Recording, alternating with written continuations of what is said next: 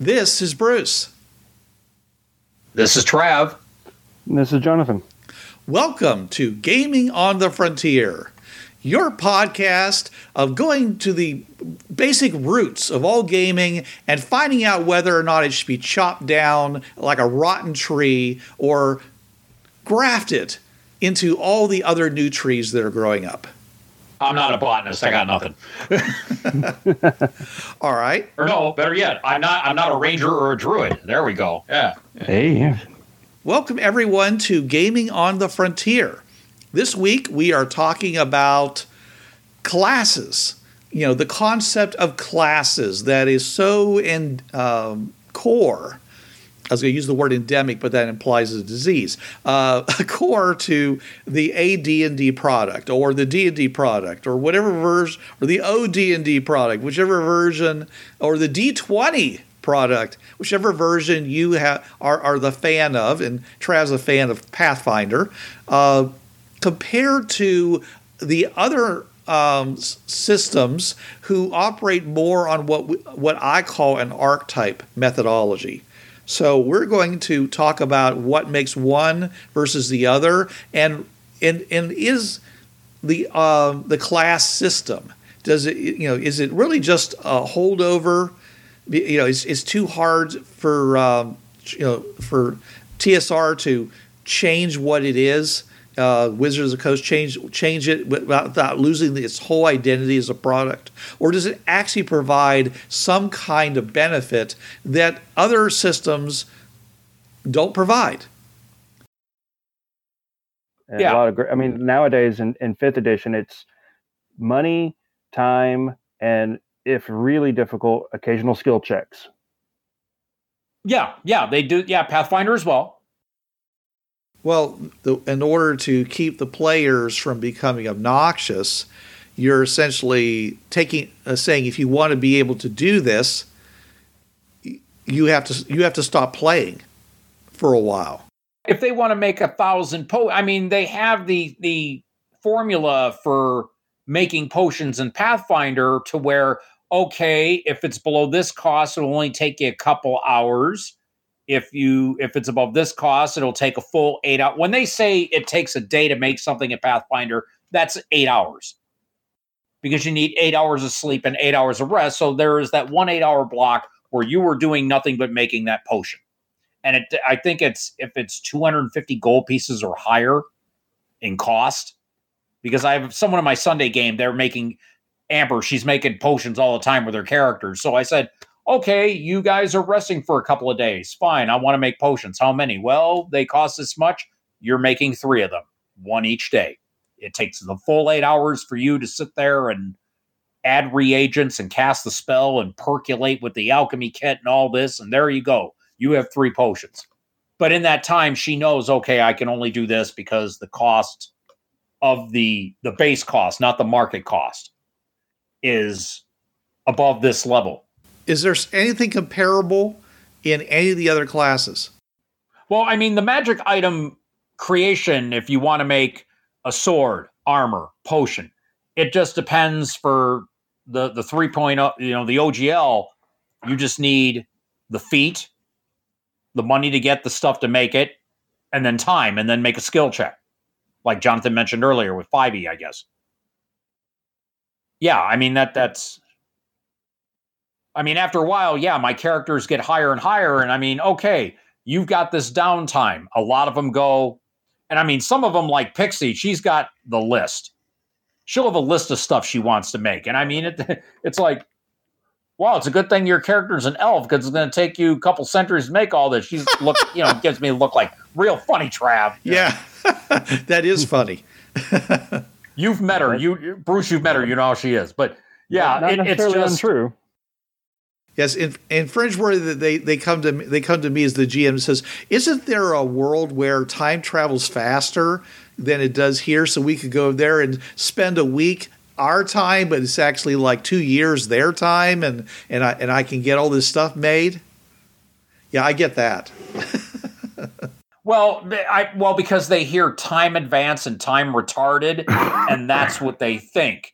No, what it is in Fringeworthy is No, it's just a later year. It's maybe 2015 on Earth Prime. On this world, it's 2070.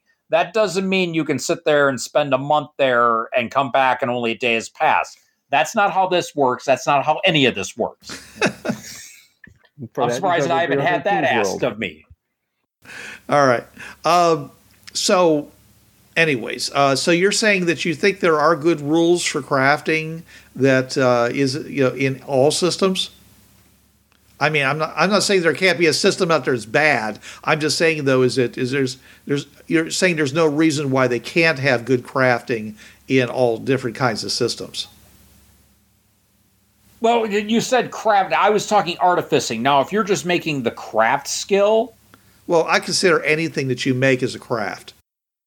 Okay, well, because the crafting in OGL, the crafting and the rules for it. Now, D20 Modern, they upped it because you have modern things like workshops and lathes and modern tools.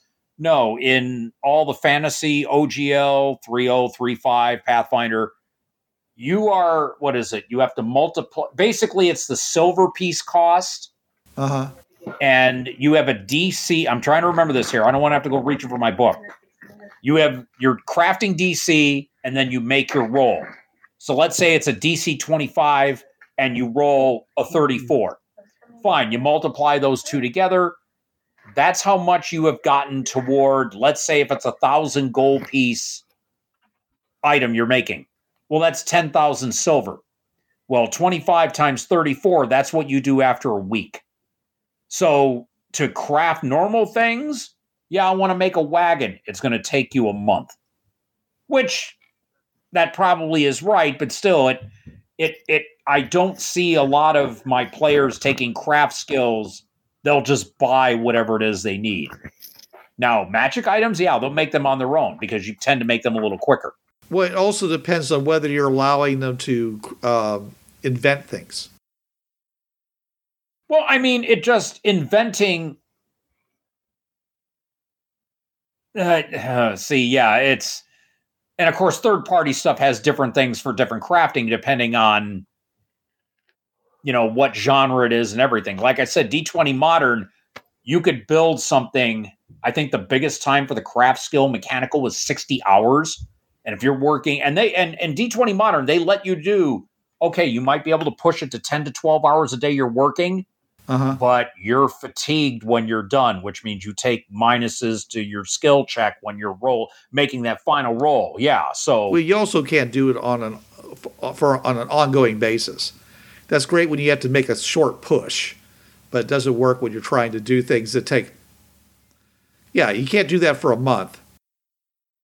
Well, let's see, 60 hours, 8 hours a crack. That's a little over a week. 8 times 7, 56. Yeah, about 7.5, 8 days. Yeah, if you push yourself crafting, working 10 to 12 hours for 8 days straight, you are not fatigued. You are exhausted. You're going to be taking skill penalties, and you may have wasted all that money in parts on making what it is. But no, for the OGL fantasy stuff, it takes you, because you're under the assumption that you're using, medieval or maybe Renaissance level technology to make this barrel or this wagon or this, trap or a lock or, alchemy. You're not having modern technological assistance with this. So it's going to take probably 5 times longer. So that's why they did the, DC times result and accumulate every week you're making it. And then when you hit your total in silver pieces, oh, good, you've made it. Oh, you want to make it masterwork? You have to add another figure to it. Which, if it takes you 4 weeks, masterwork might take you another 2 as you put the detail into it. So, yeah, I mean, I never was fond of the OGL crafting rules, but they're there. And if my characters have a chance to have access to modern technology to craft, I get the D20 Modern book out. Okay, yeah, this is...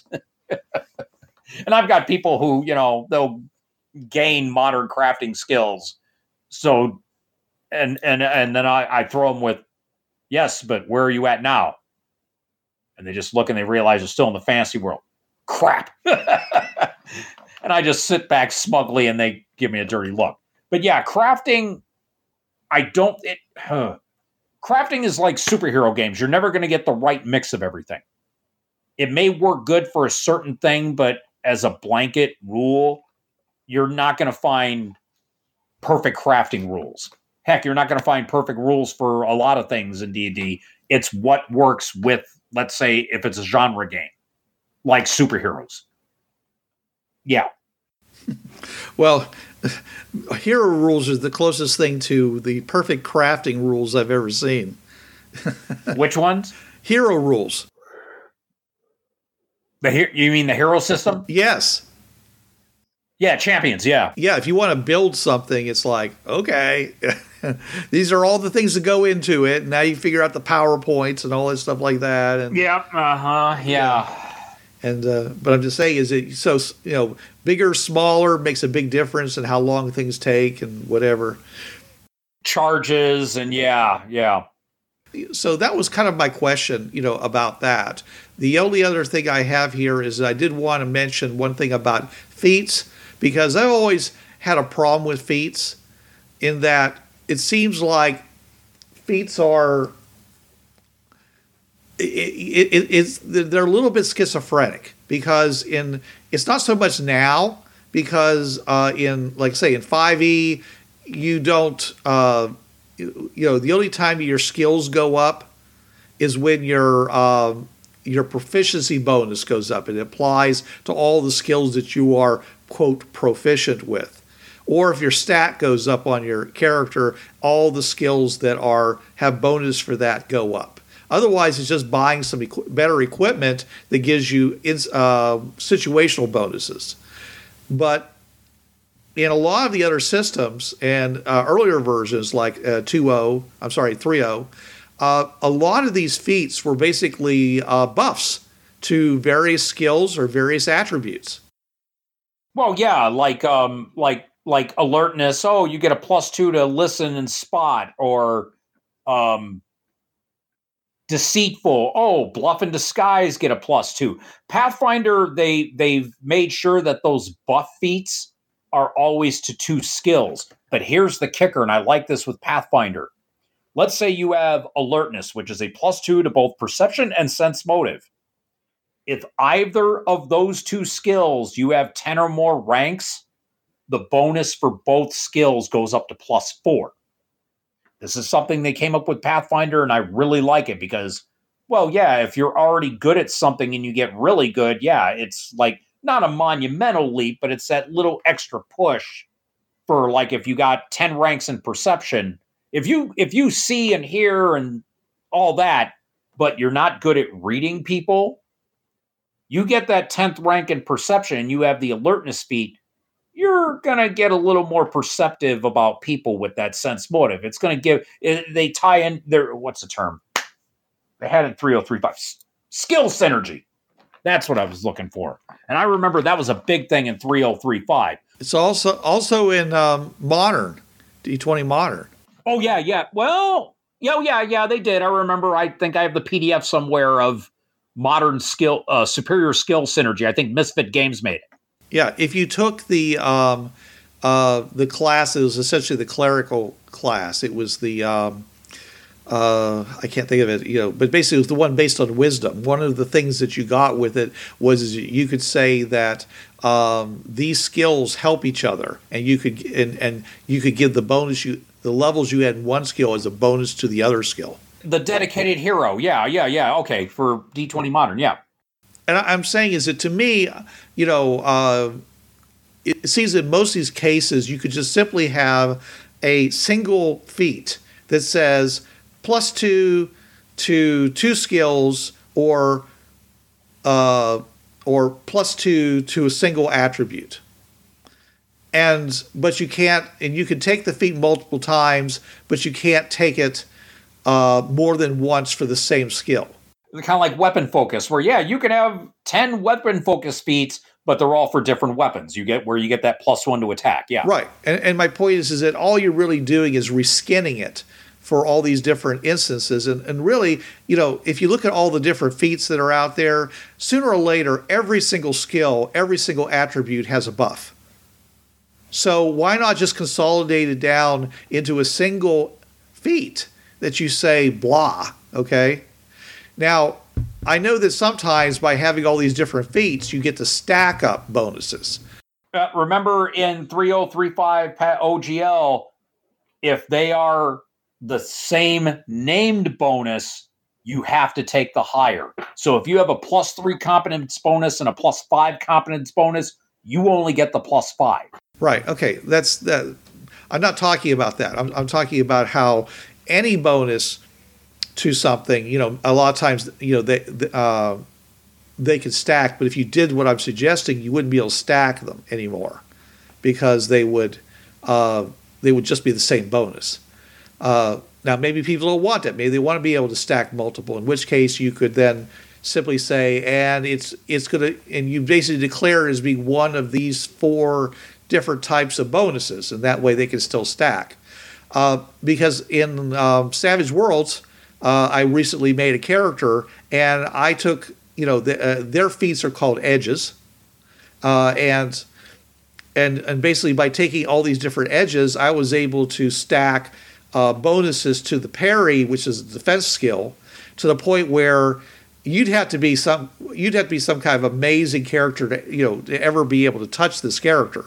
Because literally he'd be like Nero standing there blocking the agent's blows with his, well, not even looking, just bang, bang, bang, doing the hand block, because you're just so good. And that's because you can basically stack these bonuses. Now, if you want that, that's fine, okay? But what I'm saying is that I would much rather a feat be something that lets you do something that you otherwise wouldn't be able to do. And just have one feat that basically handles all the buffing. Well, yeah, I will example of a feat that gives an ability and not a buff. I have in my hands here Ultimate Intrigue, basically the Pathfinder book that introduces the Vigilante class and talks about, like the Scarlet Pimpernel. That type of vigilante where you have 2 distinct identities, social and vigilante. Well, they have, we'll say here, let's see, an example of a non-buff feat. Yeah, Brilliant Planner. All you need is Intelligence 13 and be 5th level.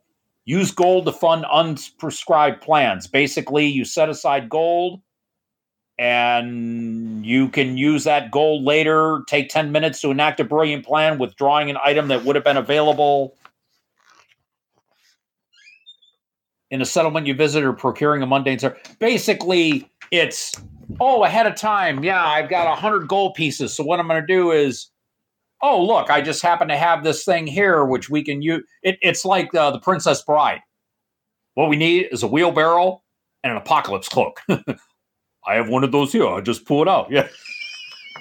But yeah, that type of Brilliant Planner from Ultimate Intrigue is your idea of, it's an ability you would not have otherwise. That's the best example of that. And if it has a progression, then it's just a rebranded new skill. Yeah, Brilliant Planning. Yeah, it's an int-based skill. No. Yeah, 5th edition D&D has some similars to that. Like, I think there's a couple of feats that you can take that give you a cantrip from either the cleric or the wizard schools. So basically, it's useful for the non-magic classes like fighters and thieves, so they can get a taste of the magic casters. Or if you're already a magic caster, it gives you a little bit more versatility. Yeah, it gives you a cantrip from a list that you would not otherwise be able to cast from. Yeah, or an extra casting from one you could. Yeah. Well, yeah, it's kind of like a wizard can all of a sudden bless holy water. All of those classes. I mean, in Savage Worlds, you have you take a feat, and now you're an arcane caster. Take another feat, now you're a psionicist. Take another feat. Now you're a mad scientist. Yeah, arcane backgrounds. Okay, that's a feat. It allows you to do something you otherwise would not be able to do. And of course, it can be very specific, like, for example, psionic ability. Teleport. I can, or telekinesis, or any of those things. If you want to make it that granular, those would be feats because it lets you do something that you wouldn't have been able to do. Now, if there has to be some kind of a proficiency check that goes along with it, then you're going to have to integrate it with the rest of the system. It kind of becomes more like a skill when you do that. Or what happens is that you take the feat and it gives you the skill you didn't have before, which is kind of like what you're talking about, where, like you take a feat and you now have the pickpocket skill, or you have the, jet pilot skill, piloting. These were, there were a lot, in 3.0, there were a lot of feats that basically were like specific things that you could do that you could then apply another skill to that you otherwise wouldn't have been able to do, because surgery, probably one of the most classic ones. You can basically stitch up people's wounds all day long, but brain surgery is something that you have to have a feat for. Or you have to have one of those skill tree kind of things where you take first aid, then you take, surgery, and then brain surgery, and you can't get it till you get a proficiency level in each of them. Well, you mentioned about feats, abilities that you would not have otherwise. Okay, you remember, Bruce, in D20 Modern, the psionic classes that they tried to do? They've been trying to do that since first edition. Well, I mean, in D20 Modern, they had a psionic class. They had the battle agent and the telepath. Okay. Scorched Earth Studios, with their Psywatch campaign, they got rid of that. They have two types of feats: psionic precursor, and then just straight up psionic feats. Now, you can take either one. Some of the precursors are prereqs for the bigger psionic feats. Some of the psionic feats, like the really powerful ones, like, I want to be able to make a wormhole and go up to 6,000 miles away. And you might have to have like Iron Will, the remote viewing feat, and, a certain other skill. Or you could have, what was the one psionic precursor? Akashatic Record, where you tap into the Akashic Record, and each time you use it, you can either gain a weapon proficiency, idiomatic knowledge of a language, pluses to defense, offense, damage, and it lasts for a certain amount of time. And then you can use it for once a day, but each time you call upon the Akashic Record, you do it to give yourself a little boost, because you're tapping into the universal consciousness. And it's a precursor feat. And of course, once you take it, you are listed now as a psionic subtype. So it gives you that boost as well, which means, you have the access where you can use, and it doesn't use PowerPoints like the expanded Psi Handbook. But of course, if you're a psionic, then you're going to ping to other psionics if they have the proper abilities. So it was a trade-off there. But that type of feat that gives you an otherwise undoable ability, those type of feats from Psywatch fit that wonderfully. And they did it because they wanted to get rid of, Scion is just a reskinned wizard, They wanted to get it more like the comic book type martial arts, because Psywatch was based on the old Image comics of the 90s. So that they wanted to get that feel for it. And it works. I use that now for my Psi. I don't even use the Psi Handbook stuff anymore, because to me, it's just a reskinned wizard. So your feats as abilities, I like that better. The buffs are nice. The buff feats are nice, but just they've gotten to be too many of them. And it just, I think I like your idea on just switching it to how you have it listed here. As I said, I have access to a lot of feats and just, yeah. You guys got anything more on this topic?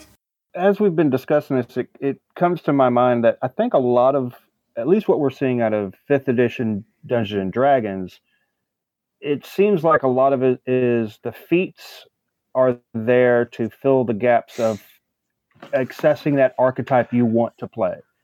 It's very role play centric. The class is there for the game mechanics, for game balance, and now you can throw in these feats to fill the gaps of your role playing ideal. So, do you think they work just as well in the class system as in an archetype system? For what they're designed, I think, yeah. Because I think at the end of the day, I think they're not really there to be anything more than allow you to flavor your character narratively. I don't think as far as I think that's why, like as you mentioned earlier, where you have a ton of feats that all do the same thing. They all just add a boost to a skill or an attribute, but they all have different names, and I think a lot of that is just the role-playing flavor of it. All right, well then let's go ahead and move on to the topic that we did for our 500 episode that we never got to finish, which was dangerous moments in gaming.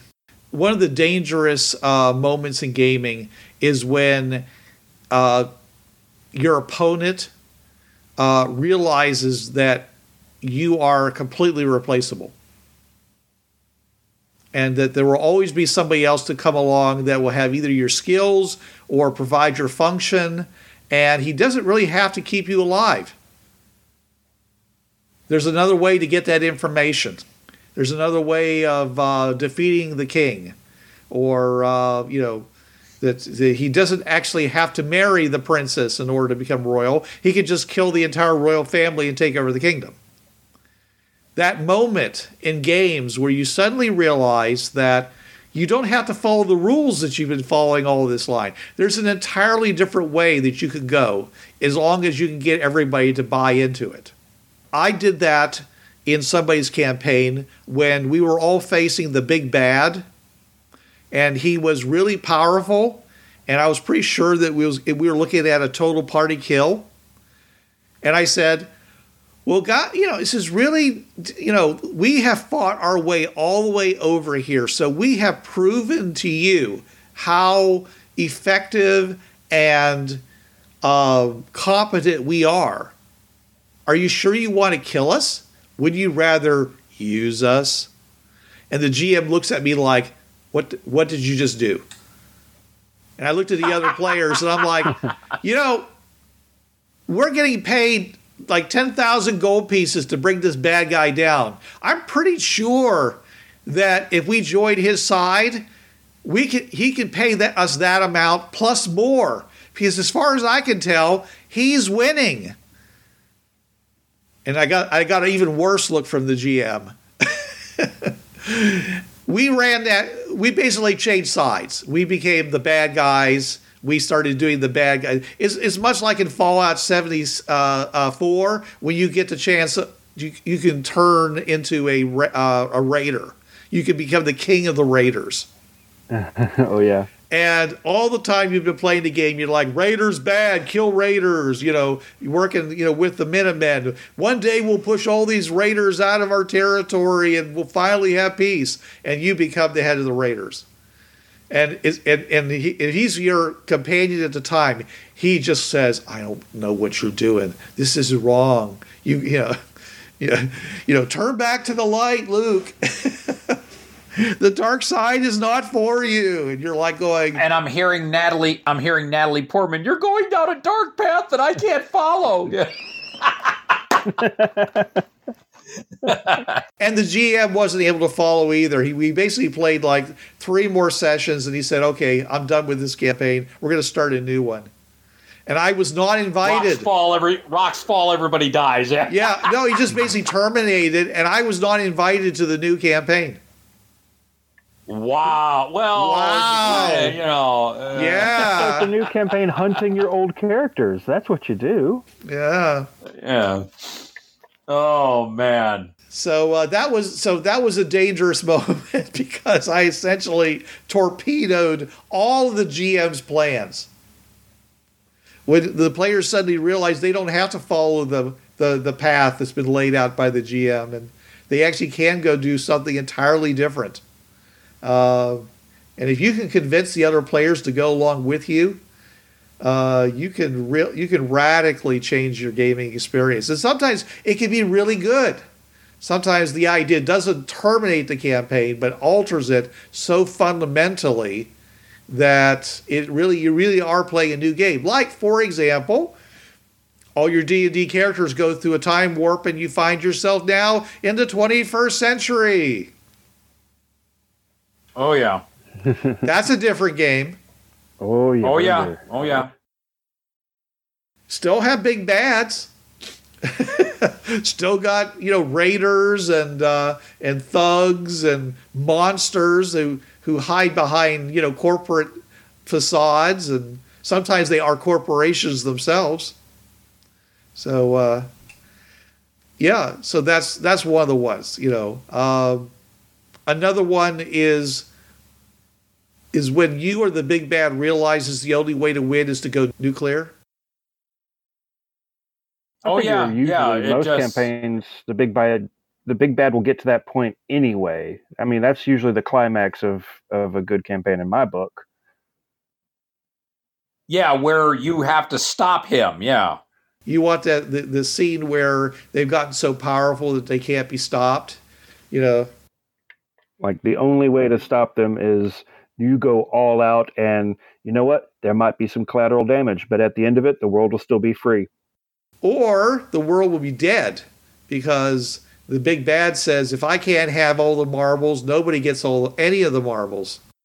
That's where it becomes a race. And now I'm reminded of what Eric the Enabler used to say: "Don't blow up the Earth. Most of my stuff is there." Yeah. And you're like, wait a minute, most? Yeah.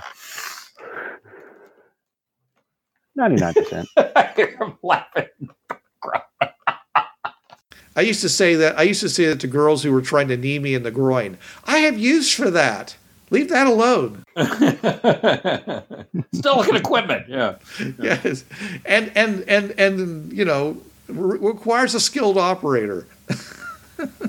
Oh, jeez. Okay, this is listed as being child friendly. So things like that, I can see now why that GM was glaring at you with the past 5 minutes just proved a lot. Yeah. Okay. All right. Similar to that is when you're going along, you're doing a great job. You and your other party members have been, doing all kinds of quests, rising in levels, gaining abilities, and suddenly the royals realize that you can topple their kingdom. Oh, yeah, I've had many a campaign that's gotten that way, and I've just had to find one big adventure and wrap it up and say, yeah, you guys retire. I'm starting a new campaign. Oh, no. Over the past 6 or 7 years, I think I've had maybe 3 campaigns where I'm not pointing any fingers at any of my players, Carrie, where they've just gotten so powerful that I'm just like, yeah, you guys are near demigods. Go wander the multiverse. Have your character ideas ready for the next campaign. Because I just realized it's like, yeah, I didn't realize that one rule meshed with the other, and yeah, she ran with it. Great, wonderful. That's how my last Friday game ended. Yep. I'm feeling a little personally attacked by that one. Well, it doesn't have to be synergy. Sometimes you just become so powerful because the way the game system is, where, I find most character advancement in game systems to be ridiculous because, it takes less than a year of game time usually to go from 0 to 20th level. Yet people take, especially demi-humans, take hundreds of years to get to that first level. It's like, I always what is it? Just everybody else besides us are a bunch of this world is full of slackers. That's what it is. This entire world, our only superpower is the fact that we've got the drive to push on to higher levels. Or you are the chosen few. with that spark of potential. Yeah. Now, some game systems actually work this into the advancement, where it's an S curve, where the higher, when it's time to go up a level, you roll a die, and the difference between 20 and your level is your chance of going up a level. Okay, that's different. And therefore, getting up to 20 or higher is going to be really hard. Eventually, it's going to be having to roll a 20 on a 20. And until you roll a 20 on a 20, you don't go up a level. I mean, that sounds like it'd be great for a sandbox type game, but if I was doing a narrative-driven campaign where I had an end in mind, that would drive me insane as a player and as a DM. Well, I would say in a narrative-driven game, you're basically more in control. The players aren't really in control. You are. They're basically playing. They're basically playing the drama with you. They have to buy into that. But if they're deciding their own fates and their own, where they want to go, then this is basically to keep them from advancing to the top level. So you can take your overlord or whatever, and you could plant like 5 or 6 guys, women included, up there on the top level, and they continue to lord over you because it's just so hard for you to get that high a level. So that's what some systems do. Okay, what I tried to promote in my reversion of the Tritech system was to say, look, guys, 10 is competent, 10th level or 10th level of skill or whatever you want to call it. So you can take higher than that if you want to, but it's not really is not going to substantially increase your chances of success, because you're going to succeed most of the time with that 10. And say most people out there realize when they get to the point where they're good enough, they can do their job, and they don't have to study their lives away in order to get just a little bit better. And that's how most people operate. Player characters are always striving to be, Olympic athletes, or to become, the winners of the International Brain Bowl, or whatever. And there are certain skills where, the higher level you have in it, the more bonuses you get. Like, again, Tritech games, you got extra attacks the higher level you had in martial arts or in weapon skills. So they would pump those puppies up to 30 levels, even though 10 was more than enough to kill somebody. Because that way they got to fire 5-6 times. Now if you went by the original rules where you didn't actually get 5 or 6 rolls, different rolls to hit, you got 5 or 6 tries on the same roll.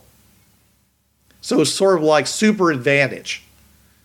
You just roll 6 dice, and you took the best roll of all 6, and that was your roll for having that really high level.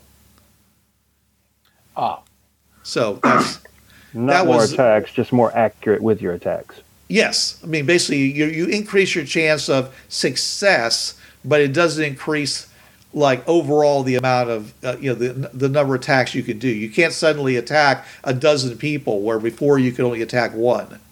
You're still only attacking one person. So, anyways, that was what I'm saying here is that a lot of systems, it really comes down to the system for this kind of thing to keep this from happening, and also the players themselves. I mean, if they give you should. This comes down to game design and character design. If your characters have a goal, once they achieve their goal, their character is done. They're just kind of along for the ride at that point. Usually, yeah. So they need a lofty goal, a really lofty goal. My D&D character in the game right now does not have a very long. He has 2 goals in his life. His goal is A, to own his own ship because he's a sailor from background, and B, he wants to actually figure out which one of the royals is one of his mothers, and actually have a relationship with her, as in family relationship. Okay, yeah.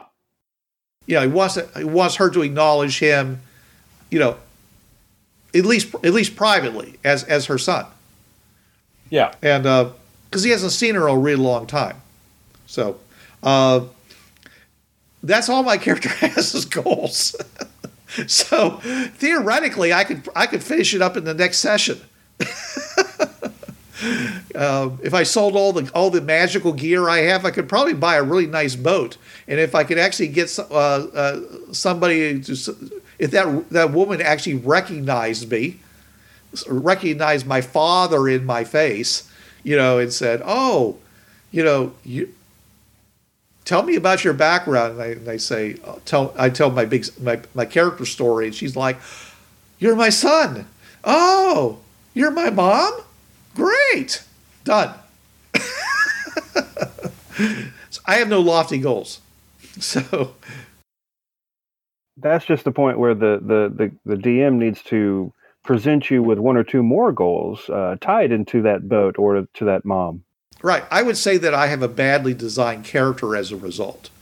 I mean, because of that, because I didn't give him any lofty goals. He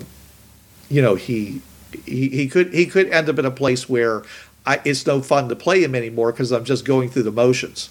I don't know if you have to have lofty goals, though. That's the thing. I mean, if you want them, you can certainly select them. But if you can't think of a lofty goal for a character, that character doesn't have lofty goals. And sure, if that character gets to a point where they've achieved all their earthly goals and they really can't think or find anything else they want to do, well, then they retire.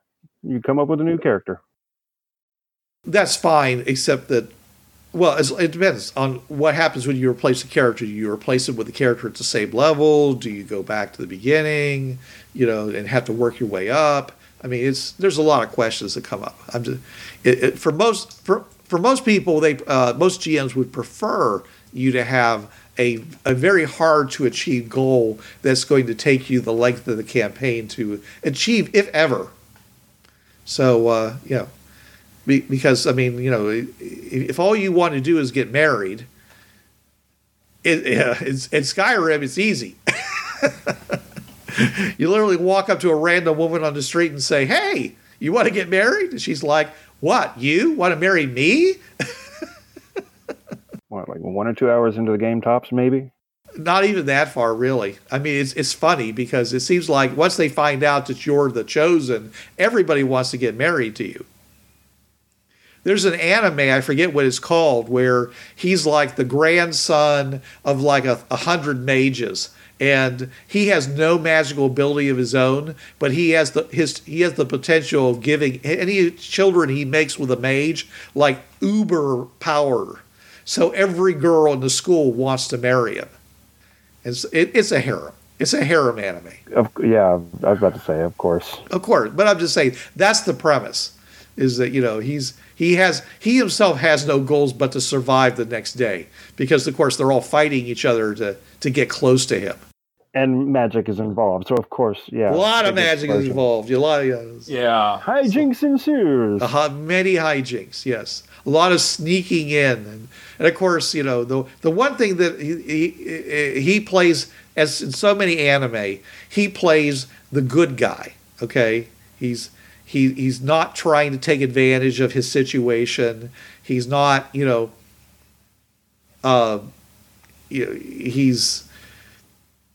not mean-spirited or anything like that. And so as a result, every time he gets these opportunities that come up that he might be able to, get some advantage, exploit his position, his situation, he's always like, "Oh, no, I can't do that," like that. And all the other guys around him are going, "Dude!" Yeah, because if he did, then it would be a whole other genre called hentai. Yeah, well, at least ecche. Actually, it's already ecche, so yeah, you're right, hentai. But he also,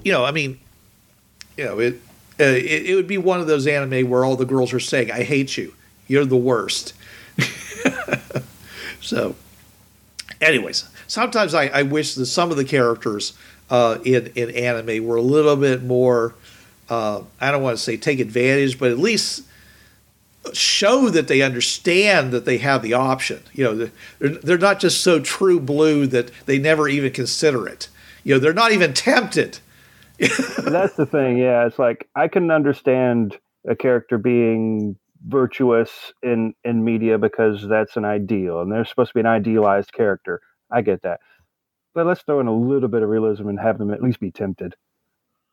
Have that moment of like, do I really? No, be good. I need to go take a cold shower. Right. Yeah. Yeah, and there's a couple of them where that's exactly what they do. Probably one of the best ones in recent times is Everyday Life with Monster Girls, where the guy is basically a host for aliens from another dimension that are all beautiful women who most of their bodies are another animal, like the Lamia or the centaur or the harpy, whatever. They're all, and so they're, and he recognizes the fact that he is tempted by these people. The problem is that if he gives into it, he'll be put in jail. It's basically against the law. So even though these girls are around him constantly and constantly trying to get his attention for romantic purposes, he's having to act like he's not interested. So that's kind of fun. And then, of course, they throw a wrench in it because the person who's in charge of the whole program says, oh, by the way, they decided that they want to see whether a marriage between one of these girls and a human would work out. So any of these girls you want to marry, go right ahead. and the girl's just like, feeding time. He's like, oh, no. Like sharks to chum. Yeah, and he's like, I can give in now, but who do I choose? Because if I choose one, the rest of them are going to kill me. That's usually how they end up when they do go that path. Is like, okay, well, now I have permission to take advantage of the situation, but the others will kill me if I do. Right. But see, I find that more realistic, at least. It's than the overly virtuous, or virtue without reason. Yeah. And speaking of that, when two players decide to have a romantic relationship. Oh. See, for me, it started with two players that were dating already when the campaign started. And it's because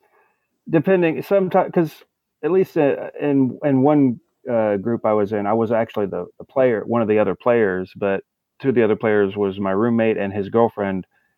And it was like playing Vampire Dark Ages, and he was playing one. I can't remember, one of the assassin clans that hunt other vampires, and she was playing one of the like Egyptian vampires.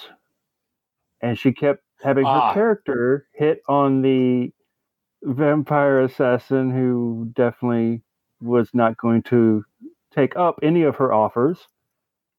And the player, got upset about this. And I'm like, no, why are we letting this happen? I just want to play. My experience with players at my table who are involved with other players, I've had partners of mine as players at my table, and usually I haven't had a problem. Now, all of my players, everyone's equal on the other side of the street. I'll look at people dead in their eye and say, I've killed off one of my daughter's characters. Don't think that just because Missy, you and I are together, that means I'm going to give you any special treatment. It's like, you are a player here. You are not. But no, I've had like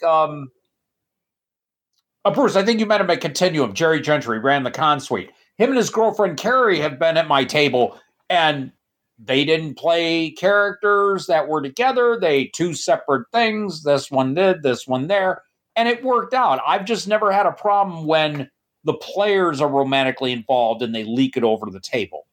Well, I'm thinking more along the lines of where two players start getting involved with each other and then they break up. And then they don't want to have anything to do with each other as players, and both of them leave your game. Okay, what I've had to deal with is whatever partner I've had with in the game, we break up, and then I got to deal. Okay, how do I phase this character out? That's my biggest issue because they just don't come back. The now former girlfriend just doesn't come back. That's probably the biggest problem I've had. You now have a big hole in your game. Yeah. Yeah. And if you only have 3 players, that could be a real problem. But I've had all the really big issues having to do with the fact that I'm the GM, and then my girlfriend or wife is playing in the game, and everyone's like, "Well, he's just gonna, give her everything because, And I'm like, no, that's not going to happen. And I'm actually tougher on her than I would be a regular character. I mean, I can look right now. My girlfriend is in the chat for this Podbean. I mean, she jokes around, "Oh, yeah, you treat me so horribly." First of all, I go, "Well, there's the door, if you don't want to play."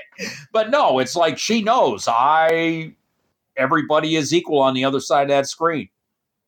And I even told Fur, "No, I've killed off one of my daughter's characters, so don't think for a second, you're just as, your character is just as able to be got the red dot as anybody else at my gaming table." So, yeah, I learned a long time ago, if I have a partner of mine in a gaming group, they know right off the bat they are same as everybody else. Yeah, but you've been down this road before. In the past situations where that's actually caused the entire game to implode. Oh no. Game has imploded. I've learned, okay, that partner's gone. Okay, that character's doing something else. Yeah, I've never had a campaign. Yeah, the topic is most dangerous moments. I'm not saying it's guaranteed it's going to destroy your campaign, but it's like, okay, this is something you can't ignore when it happens. You've got to deal with it. Oh, yeah. Yeah, but I don't think I've ever had a couple break up in my campaign in the middle of the game. And I have. Yeah, I've never had that. No. Yeah, I've been lucky. I've never had a couple break up during the campaign. Mm-hmm. I've had a lot of, especially when I was GMing, there were a couple times when I had players in my game that I had a crush on, and it was kind of a not very well kept secret amongst the group. Yeah. But usually, they could see that I was maintaining fairness and I wasn't giving them too many advantages. Although looking back, I probably gave them 1 or 2, not gameplay advantages, but narrative advantages. Of course, then one of them ended up becoming my wife, so maybe it worked. Hey, there you go. All right. So you've never had the situation where you got the male character, the male player, who's pretty good at dating. I know it's atypical for our avocation, and so every on a regular basis, he brings his girlfriend to the game. It's a different girl, and she plays like 3 sessions. And then she never comes back because she just broke up with him or he just broke up with her. And then the next month, he brings another one in. She wants to play a character. The guest PC of the week. Yeah, well, it's... and of course, it doesn't want to play... Oh, no, I do not want to play a character that was created for your ex. Oh, no. Yeah. You got to create a whole new character special for me. And the game, and the game doesn't have to revolve around me, but you got to make a place for me in the game. And then three sessions later, this is my thing. Off she goes. This game is a metaphor for our relationship and how much effort you put into my character. Wow. We'll show how much effort you're putting into our relationship. I have never been bold enough to say that. Oh, they'll never say it out loud. But okay. Oh no, that's a death sentence there, son. Just I mean, I told my wife that I said that I am a gamer and I am going to game. And if you can't deal with that fact that I'm going to be spending at least 2 days out of the week either preparing for a game or running a game or playing in a game, don't marry me. Oh no. Bruce, yeah, we know this as game designers. It can wear on relationships and marriages where especially if because Friends for the D20 Bureau 13 D20, it is a lot of work and you are spending a lot of hours at that computer, and those are big projects. Yes, that's what it is. And that partner has to be really patient, where I still came out of, my then study and come out and see, the now second ex-wife, and she's there on WoW or EverQuest. And I'll, talk, okay, what's going on? What are you doing here? Say hi to the guild for me and all that.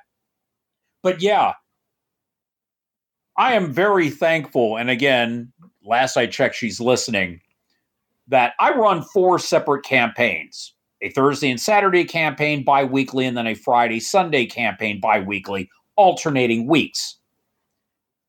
I am very thankful that the woman in my life, 1, she knows I'm autistic. She has an autistic son. She gets the scheduling, and 2, she's a Saturday game, so that helps.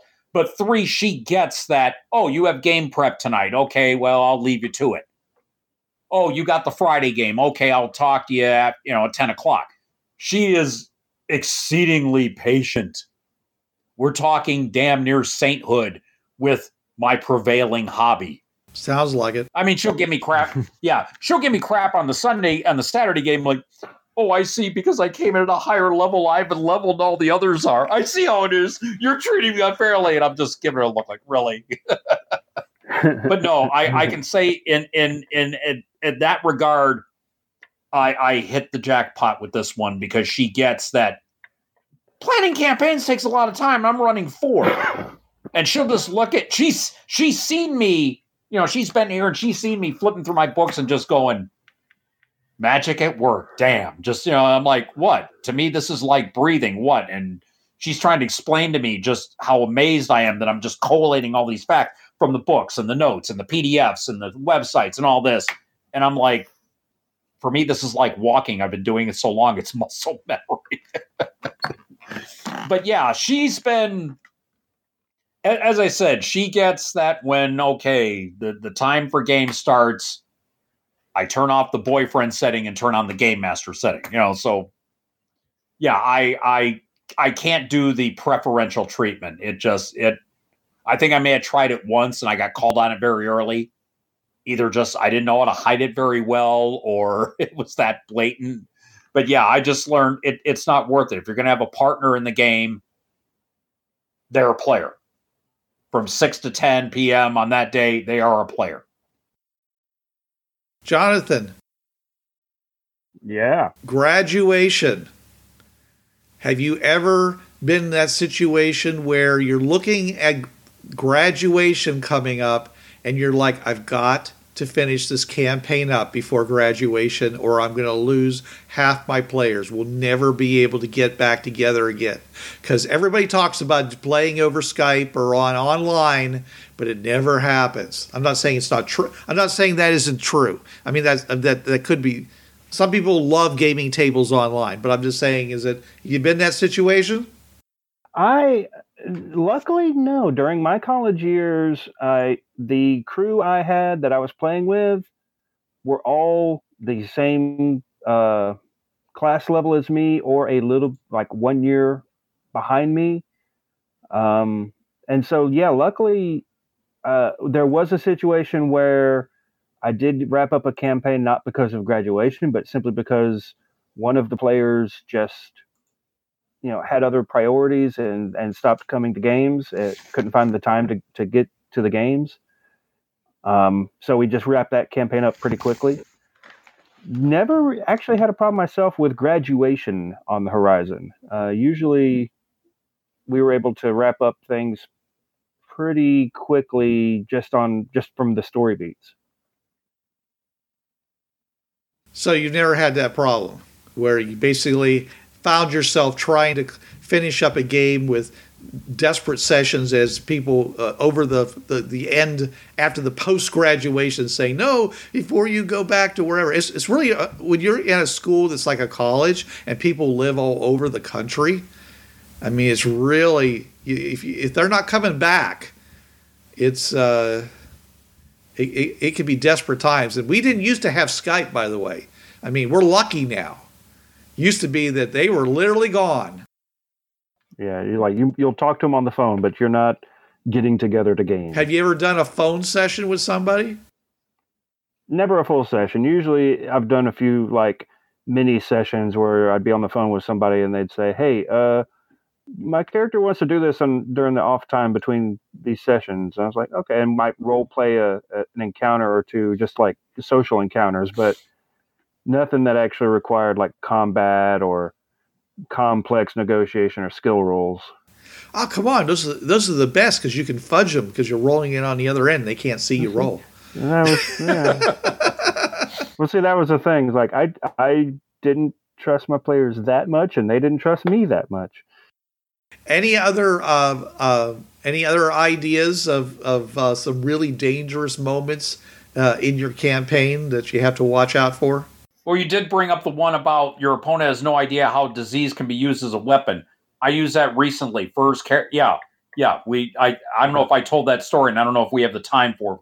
Well, then, thanks everybody for listening to us. We hope we've given you some forewarn, because forewarned is forearmed, and we hope that you have enjoyed our discussion about classes and archetypes and how they differ, and whether or not, in the next game you design or the next game you want to play in, whether you want to take that into consideration as to, is that the kind of game I want to play because of that?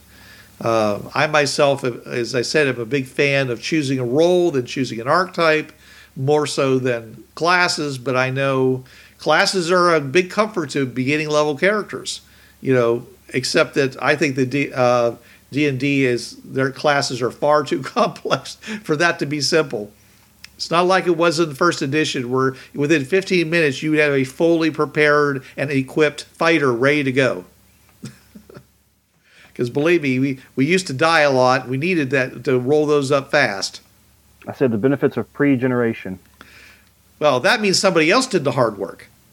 Usually the GM. Yes, right. Well, it's still the same.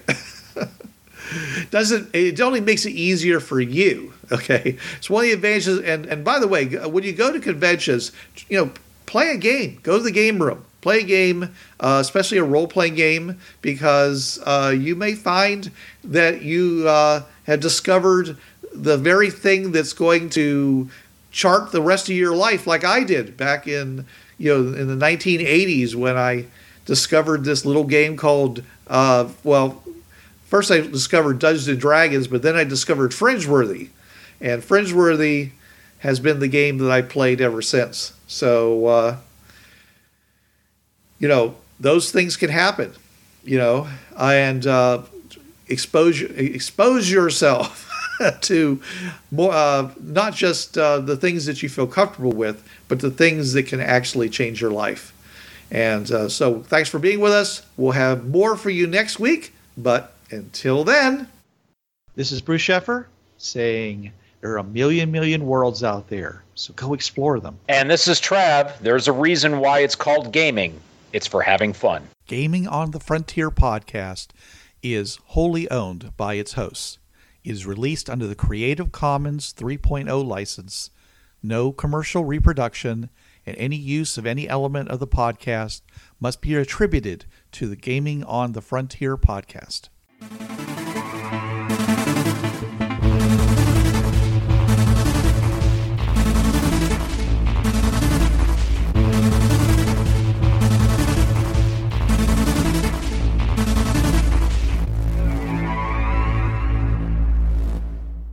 Hi, this is Trav from the Travcast. Listen to me Tuesday nights, 8 to 10 p.m. Eastern on listen.dementiaradio.org:8027.